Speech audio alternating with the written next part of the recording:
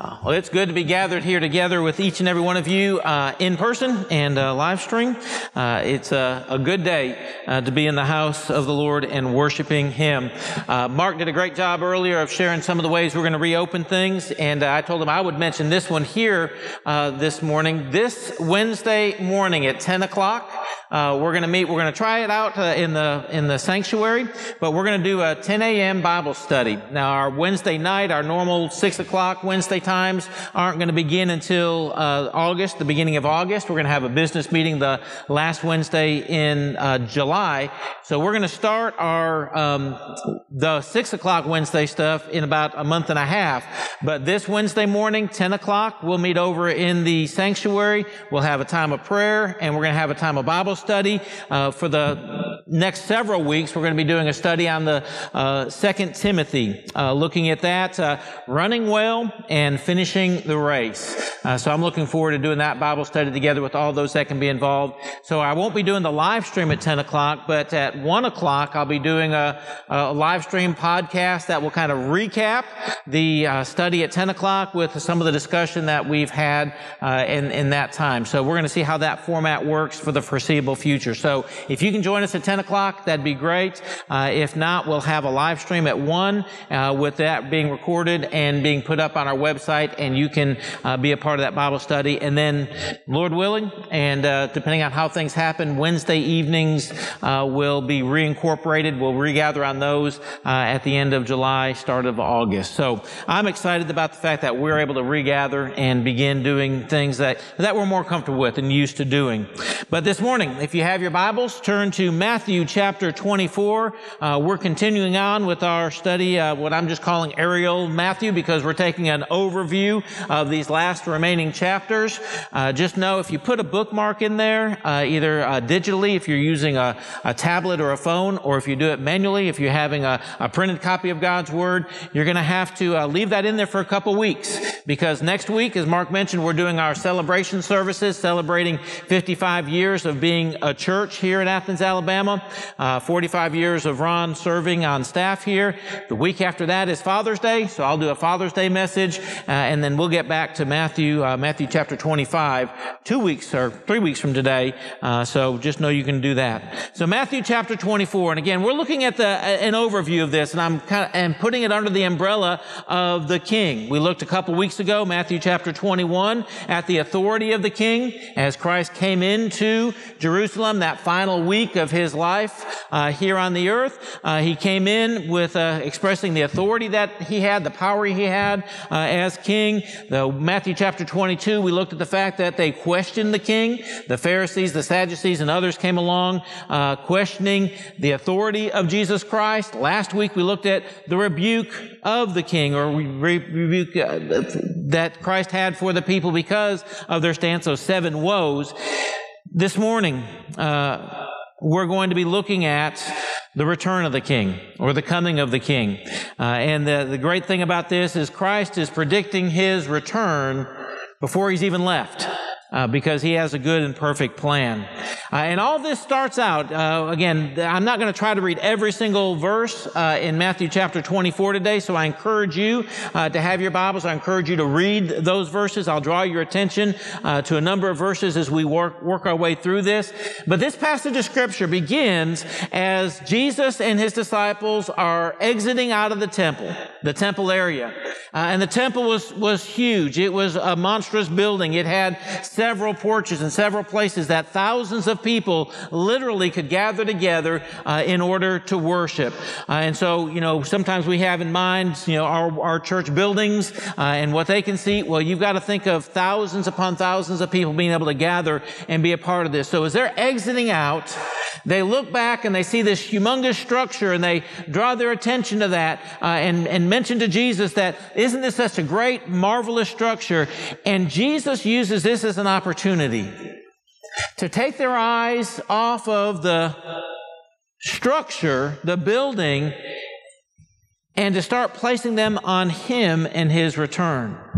And in this passage of Scripture, as He talks about the return of the King, what's going to happen in the future, what's going to take place in the future, He is going to encourage them to think about the task ahead for them, what they're called to do. And this is the task that we're called to have as well today. So as we think about the future, as we think about the return, we need to believe and trust in the fact that we have a task today, what we're called today. These truths that we look at here in God's Word today are vital for us in our lives. So, Matthew chapter 24. I'm going to start with a news flash, okay? Get ready. We live in a fallen and a fatal world. Is that news to anybody here today? The things that we're dealing with, Brett says it is to him, so he's in shock today. That's not news to us today, is it? That we live in a fallen and a fatal world. We live in a world that's not quite right. The reason we're worshiping here in our gym is because we can't be in our sanctuary just yet, our normal sanctuary. This is our sanctuary now, but we can't be in the normal place because of social distancing, because of the pandemic that we've been dealing with now for the last several months. And we continue to deal with. I'm glad things are starting to open back up and starting to move in a direction that we'd like them to go, but we're still having to deal with that because we live in a fallen world. We live in a world that deals with diseases and sickness and health issues. Not just the pandemic, but other issues as well. We live in a world that is wrought with discontentment and disruptions. We're dealing with that. We're still seeing the protests that are happening here. So what Christ says to the disciples here is they look upon this great structure. Christ redirects their attention. And I want you to see what he says to them about what things are going to look like and how we live in a world that is fallen and a world that is fatal. So Matthew chapter 24, starting in verse 3. It says, as he sat on the Mount of Olives, the disciples came to him privately, saying, tell us when these things will be, and what will be the sign of your coming and the end of the age. And Jesus answered them, see that no one leads you astray. For many will come in my name, saying, I am the Christ, and they will lead many astray. And you'll hear of wars and rumors of war. See that you are not alarmed, for this must take place, but the end is not yet. For nation will rise against nation, and kingdom against kingdom, and there will be famines and earthquakes in various places. All these are but the beginning of the birth pains. Then they will deliver you up to tribulation and put you to death, and you will be hated by all nations for my name's sake. And then many will fall away and betray one another and hate one another. And many false prophets will arise and lead many astray. And because lawlessness will be increased, the love of many will grow cold. But the one who endures to the end will be saved. And this gospel of the kingdom will be proclaimed throughout the whole world as a testimony to all nations, and then the end will come. I want you to see just real quickly there. Again, we're not going to dig too deeply into any one of these things as we look at this overview here, but in verses 4 and 5, we are told that there will be false prophets that will come that will claim to know and actually be the truth. The disciples had to prepare themselves for that there would be people that would come along and they will say, I have the truth. I have what is right. I know something you don't know, and I'm going to share that with you. So there will be false prophets that are going to come claiming to know the truth. There are going to be wars. There are going to be famines. There are going to be rumors of war. And there's going to be unrest in our world.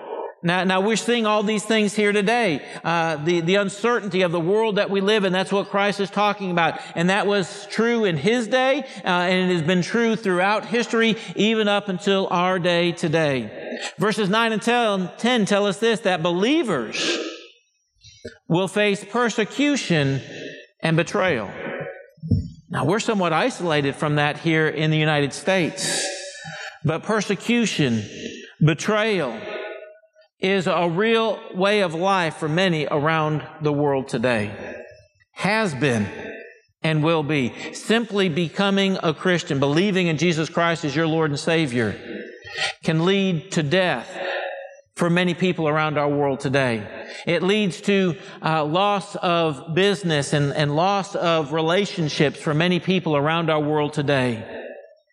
So believers have and will face persecution and betrayal.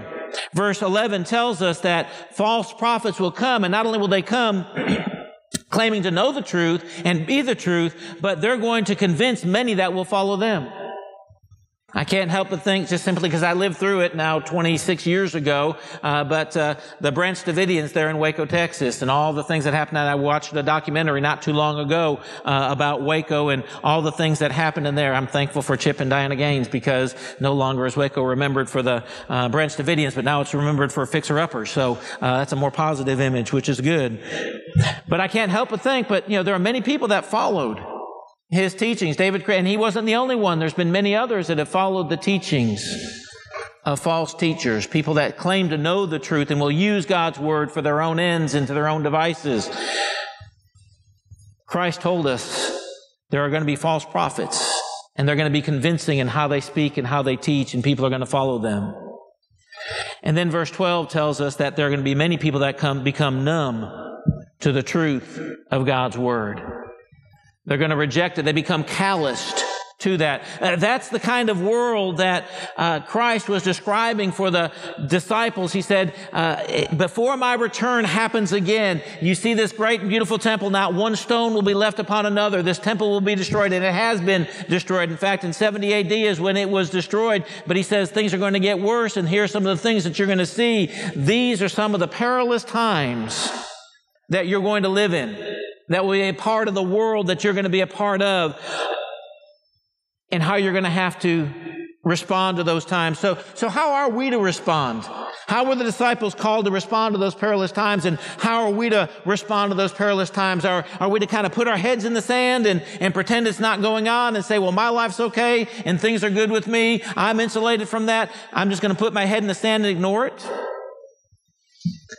Do we as believers maybe not stick our head in the sand, but we circle the wagons and say, listen, we're going to protect ourselves. We're going to make sure that we're okay. And as long as I'm okay, and as long as my family's okay, as long as my church is okay, we're not going to do anything about it? Or do we do like some people say, well, you know what? We're just going to join the world. We're just going to look like them. We're going to act like them. We've got all these cultural pressures on us today, so we're just going to let our church start acting and looking like the world. The answer to that is no, no, and no. We don't do that. We respond to these perilous times. We respond to this fallen and fatal world by staying true. A true believer, and this is what Christ is calling his disciples to do here, a true believer will live with bulldog tenacity. Now, I've never owned a bulldog, but I've seen bulldogs. And bulldogs are uniquely designed to be able to bite into something. They actually were trained to fight bulls, to actually bite in and hold on, because of the way their nose is shaped. They can chomp into something and they can still breathe. So they can hold on as long as they need to. And that's where that term, bulldog tenacity, came from.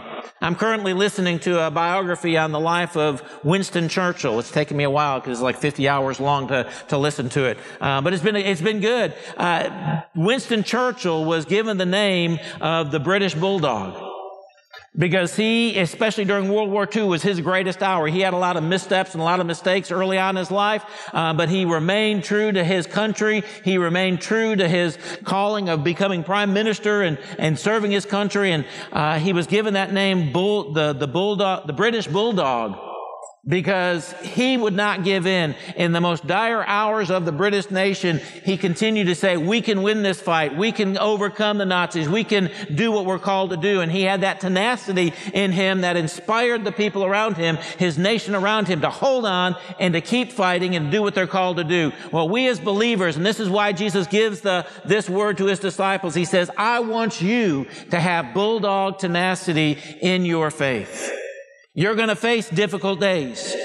You're going to have difficult times. There's going to be perilous times. There's going to be false teachers that lead people astray. There's going to be believers that look like believers but not really believers, and they're going to become numb to the truth of the gospel message. You're going to hear of wars and rumors of wars. You're going to face persecution. But hold on.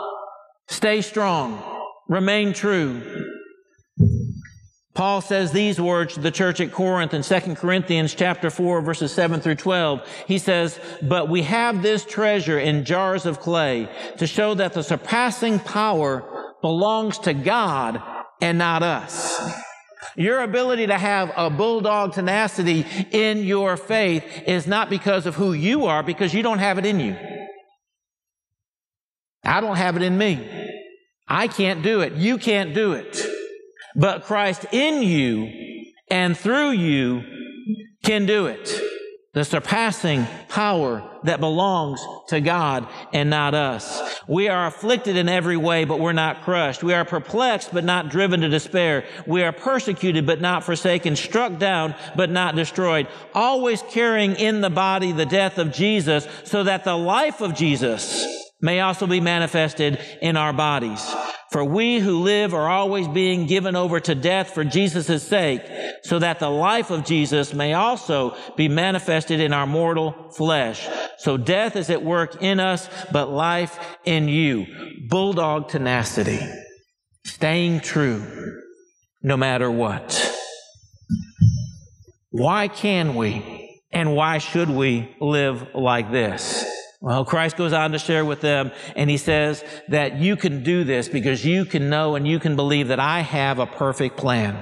God has a perfect plan for this world.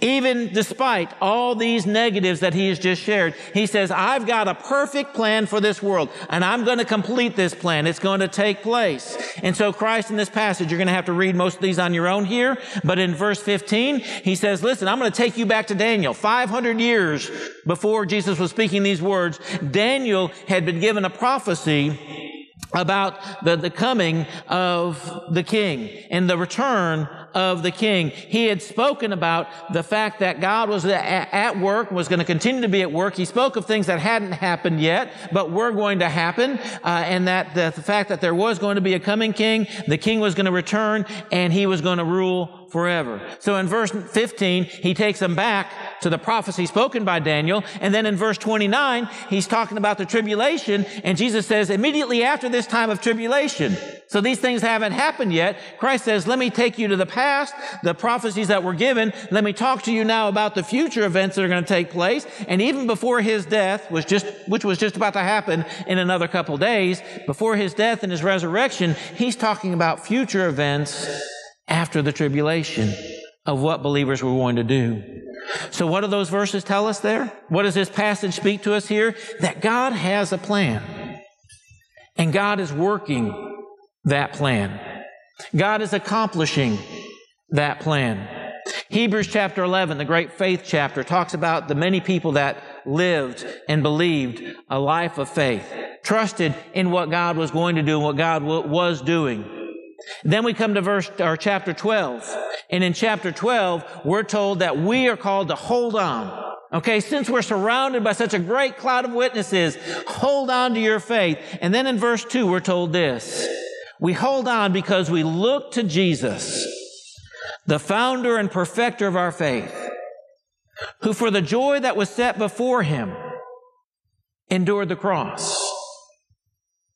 Jesus Christ had bulldog tenacity. He endured the cross. He suffered the shame of the cross. It says, despising the shame of the cross, and he's seated at the right hand of the throne of God. Now, why would Jesus endure the cross? Why would he suffer that pain, that humiliation, the separation, all the negative things that came upon him in going to the cross? Why would he do that? He endured the cross because of the joy that was on the other side of the cross. Because of what he was looking forward to beyond that time of pain. He was willing to go to the cross because he knew his death would lead ultimately to his ultimate resurrection. His death would lead to the payment of the penalty of the sin, and his resurrection would show the power of his over sin. what we can do in our lives. And so as Jesus maps out this for his disciples, this time of tribulation, this time of separation, this time of pain, and all the things that are going on in the world that they were experiencing, in the world that we experience today, why could he hold on? Why should they hold on? Because he has a perfect plan. And Jesus endured the cross because he knew there was something better beyond. We endure the pain and the suffering that we endure in this life as believers because we know there's something better beyond. We know there's something more to look forward to. We know that there's better things ahead for those that believe and trust in Jesus Christ as their Lord and Savior. And then Jesus says in verse 35, he says, "This world will pass away, but my words will not pass away." You can put these words in the bank and they're going to be there. Peter puts it this way. He talks to a group of believers that were suffering persecution. He'd written one letter already to these Jews that were in Dispersia, those that were separated and going through difficulty and persecution. He wrote 1 Peter to them. Then he comes back in 2 Peter. He writes them another letter encouraging them in their faith. And then you come to 2 Peter chapter 3. And here you have believers that are suffering and going through all kinds of pain and difficulty in their life. And some of them are beginning to do like many of us do sometimes. We look at the news around us. We see the world in turmoil. We see the disease that is in the world. We see the unrest that is even in our own country. We see all the negative things and all the bad things around us. And sometimes we may question, is this real? Is he real? Can we believe in these promises? Are they really going to happen? People in Peter's day was thinking the same thing. So he writes this in 2 Peter chapter 3. He says, "This now is the second letter that I'm writing to you, beloved. In both of them, I am stirring up your sincere mind by way of reminder." I want you to remember the truths. Verse 2, he says, "That you should remember the predictions of the holy prophets and the commandment of our Lord and Savior through your apostles." Remember what Jesus told you. Remember, he said, there's going to be false prophets. They're going to claim to be true, that are going to go against what Christ says. There are going to be wars. There's going to be rumors of wars. There's going to be famine. There's going to be unrest. There's going to be disturbances in the world around you. It's going to be bad. It's going to look bad. It's going to seem really, really bad because it is bad. There's going to be some that follow those false prophets. They're going to be convincing, and there's going to be people that fall away. There's going to be people that grow numb to the truth of God's Word. He says, remember, these things were prophesied about. These things were predicted before they were ever going to happen.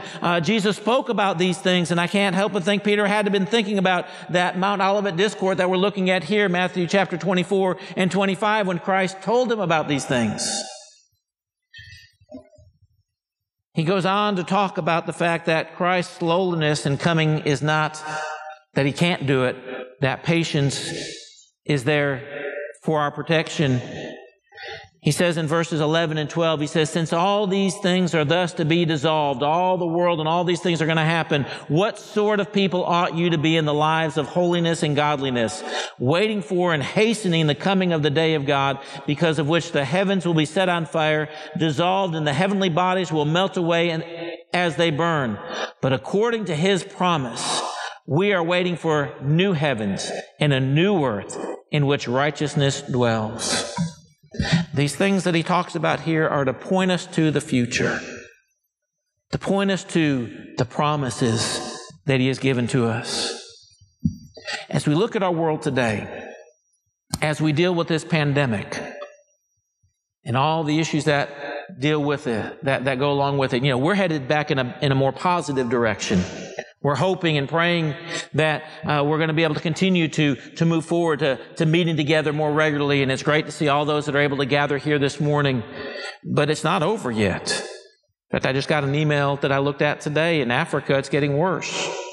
And it will for a little while longer, and hopefully they'll recover. So we were kind of, the Italians were, Italy was going real bad, and then they started getting better. We started getting worse. Now we're starting to get a little bit better. There's other places that are still dealing with the difficult sides and are still facing more pressures and more difficulties. The unrest that's happening in our own country right now, the protests that we're dealing with, this new round of protests that we're dealing with, we look at those things.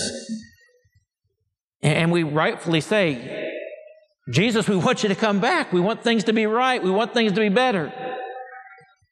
Why don't you come back? We want to hasten that day for him to come back.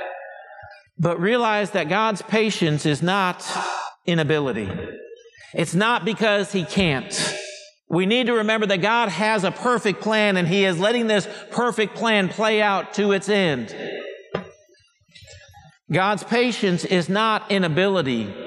God's patience is actually a reflection of his love and his compassion, because he is giving people time to respond. He's giving each and every one of us in here today time to respond to that love. If you don't know Christ as your Lord and Savior yet, he's giving you an opportunity today to look at this world, to look at this fallen and fatal world, and to say there needs to be something better. There must be something better. And that is through Jesus Christ. If you're listening to this through live stream, or if you're listening to this recorded, he is saying, I'm giving you time to trust in me, to put your faith in me. It's not because he can't come back. It's because he's chosen not to come back yet, because he wants more people to come to know him as Lord and Savior. So God has a perfect plan. We live in a fallen and fatal world, but God is still in control of all the things that we see and all the things that are around us, those big things happening in the wide, wide world, and even the little things that are happening in your particular life. Yes, we live in a fallen and fatal world, but God has a good and perfect plan. So what are we called to do? If you're trusting in Jesus Christ as your Lord and Savior, if you claim him as your Lord and Savior, what are you called to do? Well, what this passage actually teaches us is that we need to stay prepared. The disciples were exiting out of the temple, and they looked back on this beautiful structure. And they said, isn't this marvelous? Isn't this glorious? And Christ says, you know what? In a few years, he didn't give them a timetable, but he says, one day all these stones will be falling upon one another. The temple will no longer be there, and the temple isn't there today. There's part of it left, the Wailing Wall, but the temple is no longer there. Just as Christ predicted. That's temporal. That's not going to last. That's not going to be here forever. So what Christ does, he says, I want you to think about the eternal. I want you to think about what's really going to last. And here's what Christ says. Christ focuses them from the temporal to the eternal. And in verse 36 of Matthew chapter 24, he says, but concerning that day and that hour, no one knows, not even the angels or heaven, nor the Son of Man, but the Father only. So he's trying to help them focus in the right way. They're saying, give us a timetable, give us some charts, give us some graphs, give us all these things that we want to see here. And he says, no. He says, the time and the hour, only the Heavenly Father knows, but he does give them two examples. And what are the two examples that he gives them? In verses 38 through 42, he gives them the example of Noah. He says, in the day of Noah, it took Noah 450 years to build that ark. That's a big building project. That takes a long time to actually accomplish that. In those 450 years, it was only him and his sons that built that ark. You had the mass of humanity around him. Every single day, they had an opportunity to say, Noah, why are you building this ark? They chose to mock him and ridicule him. Because why build this big ship when we've never had a flood before? It's never happened before. So in their mind, it never could happen. They had 450 years to trust in the God of Noah. Noah remained bulldog tenacious, and he built that ark. And when that ark was finished, the flood came. All those people had that opportunity. And so he gives them an example of the fact that people had an opportunity to respond. 450 years worth of opportunity. And yet they chose to reject. And when those floodwaters came, their opportunity was gone. Verse 42 says, therefore, stay awake, for you do not know on the day that the Lord is going to come back. It's a reminder and challenge to us to stay faithful and true. Then he shares another example here, verses 35 through 51 through the end of the chapter, and it talks about the master of the house staying prepared. He says if the master of the house had known when the thief was going to come, he would have been awake, but he doesn't know when somebody's going to come in and try to take away his possessions. And so what Jesus says is, you've got to be prepared. You've got to be constantly on your guard. And in fact, when we get to it in a couple of weeks, when we get to Matthew chapter 25, he's going to give several more parables about what it looks like to stay prepared and to stay ready for his return. But here in this passage, he's saying, stay prepared, stay ready, stay on your guard. That's what we're called to do as believers here. A lot of people want to take passages like this and set out timetables. And again, charts and graphs and those kinds of things. But Jesus was not trying to give his disciples here some kind of hidden code or some kind of timetable or a map to the end. What he was saying to them, be ready. Be on your guard. Not the disciples didn't ask. Because even after his resurrection, you come to Acts chapter 1, verses 6 and 7. And in Acts chapter 1, verses 6 and 7, Jesus is about to leave. So here's the question they have for him. So when they came together, they asked him, Lord, will you at this time restore the kingdom to Israel? How did Christ respond? He said to them, it is not for you to know the times or seasons that the Father has fixed by his own authority. You go and preach the word. Go to Jerusalem, go to Judea, go to Samaria, go to the uttermost parts of the world. Don't worry about times and charts and graphs. Spend your time doing what you're told to do rather than speculating about what you're told you won't know. So when we look at a passage like this, these passages are given to us to motivate us to share the truth of Jesus Christ. To be ready and prepared yourself. To know that you're trusting in him, to know that you have that bulldog tenacity, that you're holding on through the power that he's given to you to believe and trust even through the most dire and difficult times that you may face, either individually or collectively as a world. No matter what you're facing, that you'll stay true, you'll stay focused on what you're called to do. When Christ speaks these words, he says, what is our responsibility? Our responsibility is to stay alert, to stay ready, to stay true to what he's called us to do. So in our struggle with this world around us, and again, it's easy to look at the things that we're dealing with immediately here in front of our face today.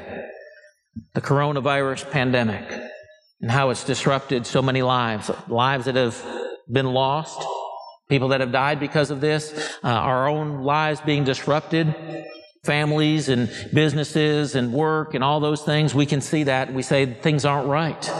We want to get back to normal, whatever normal looks like. We want to get back to something better than what we have right now. Every morning we're turning our TVs on and we're seeing in the news the latest protest because of the wrongs that were done in our world today. And we see that and we say this isn't right. It should be better. We want better. We want something more. So in our struggle, if you're a believer here today, your struggle with the fallenness of this world, what that should drive us to is to trust in Jesus' promises even more. To trust in who he is and to realize that he's on his throne and he has given us a task. And that task is to share the truth of his goodness, his love, his compassion, his sacrifice of himself so that we could have eternal life with him. And he gives us 4 promises here in Matthew chapter 24. So I'm going to just go through these very quickly, and this is how we're going to conclude our time here together. 4 promises that Jesus gives us in this passage of Scripture that will help us to have that bulldog tenacity to live faithfully for him no matter what we may face in our world today. The first one is this, Matthew chapter 24, verse 14. The gospel will be proclaimed. Not might be, not should be, not could be, but the gospel will be proclaimed. Listen to what he says here in verse 14. He says, and this gospel of the kingdom will be proclaimed throughout the world as a testimony to all nations, and then the end will come. How is that gospel going to be proclaimed? Through believers. How beautiful are the feet who share the good news. If you're a believer here today, it's you and I that take that message and proclaim it to the ends of the world. And look at what's happening here. Just this morning, Brett and I were doing our Bible study, and we have the live chat there, and we'll get people to say, hello, I'm here, I'm attending, I'm listening. We had one from halfway around the world today that at the end of our Bible study said, amen, thank you. Somebody from Nairobi, Kenya was watching our Bible study today. Now imagine that. We can do that here through the live stream and through technology that we have. And I've watched some of it. It was one of the students that I had when I was in Africa earlier this year when Beth and I went on the mission trip up there. He does a lot with Facebook, and I've watched a lot of his stuff that he's been doing as well. So what an amazing thing. We can be halfway around the world. The gospel will be proclaimed from one end to the other. We have a responsibility to do that. You may not be able to get halfway around the world, you individually, but you can go to your neighbor. You can go to your family members. You can go to your coworkers. You can go to your friends. You have an area of influence. And when you do that, you're going to make an impact. So the gospel will be proclaimed. That's a promise. And we're the ones that are called to do it. Second promise that we're given here, Matthew chapter 24, verse 7, Jesus Christ will return. Okay, he hasn't left yet in the sense of he hasn't gone to the cross yet when he's making these predictions, but he's saying, I'm going to come back. I'm going to go, and then I'm going to come back. And so Matthew chapter 24, verse 27, he says, for as the lightning comes from the east and shines as far as the west, so will be the coming of the Son of Man. It's going to be obvious. It's going to be known. Exactly what that looks like, when it's going to happen, I can't tell you, but I know when it happens, we'll know it. There won't be any question. There won't be any doubts in anybody's mind. Believers and unbelievers, they're going to know it because it's going to come and we're going to see it. Jesus says, I will return. It hasn't happened yet, but it's going to happen. The gospel is going to be proclaimed, and Jesus says, I will return. Third promise that we have here, Matthew 24, verse 35, Jesus says, heaven and earth will pass away. You can read about that in Revelation and other places. Heaven and earth will pass away, but my words will not pass away. God's word is going to remain. Isaiah talks about that God's word will not return void. It's not going to pass away. It has power, and it's going to remain. His word, not this world, are the only things that are going to remain. All these things that we have in here are not going to last. These are perishable. These aren't going to last. The bodies that we have here aren't going to last. These are perishable. The things of this world will not last. God's word will remain. We can put our hope and we can put our trust in that. So the gospel is going to be proclaimed. That's promise number one. Promise number two is that Jesus will return. Promise number three is that God's word will remain. And then fourth and finally, the promise that he gives us here in verse 46 is that the faithful will be blessed. Look at verse 46 again. He says, blessed is that servant whom the master will find so doing when he comes. And the so doing is being faithful, doing what he's called to do. That those that are proclaiming the truth of God's word to the world around them, in their words and in their actions, those that remain faithful will be blessed.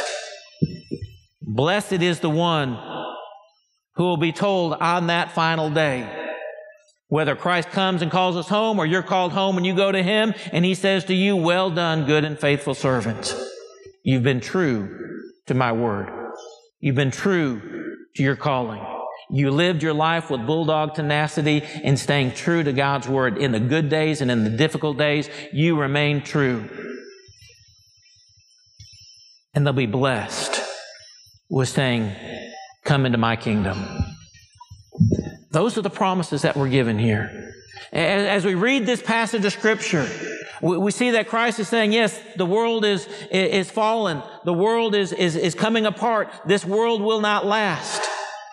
He didn't give us these things so that we could try to determine the exact day and time, because we're told specifically in Scripture we're not going to know the time and the day and the place. But he says when you know these things, when you believe these things, you will live your life faithfully for me. Stay alert, stay true, stay on task, and live for me. The King is returning.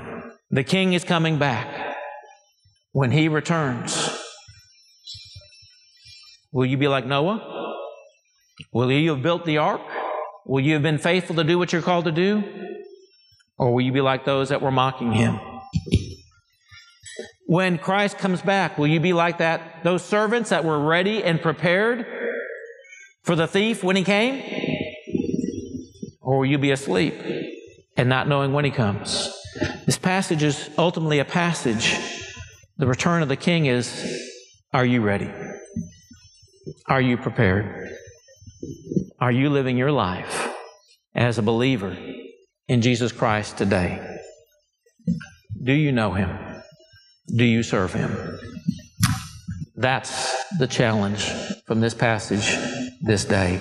And my prayer is that each and every person in the sound of my voice, whether you're here in this building or whether you're seeing it through a TV or a computer or a phone, that you will know Jesus Christ and you'll live faithfully for Jesus Christ this day. Let's pray. Father, I come before you this morning and I thank you for your word. I thank you for the fact that you tell us that you have a perfect plan that you are putting in place. And Lord, part of that perfect plan looks difficult to us. It hurts and it's hard to watch, but we know that you are God and that you're in control. And I thank you for those promises that you give to us, that you are alive, you are working your plan, and we can be a part of that plan when we put our hope and our trust in you as our Lord and Savior.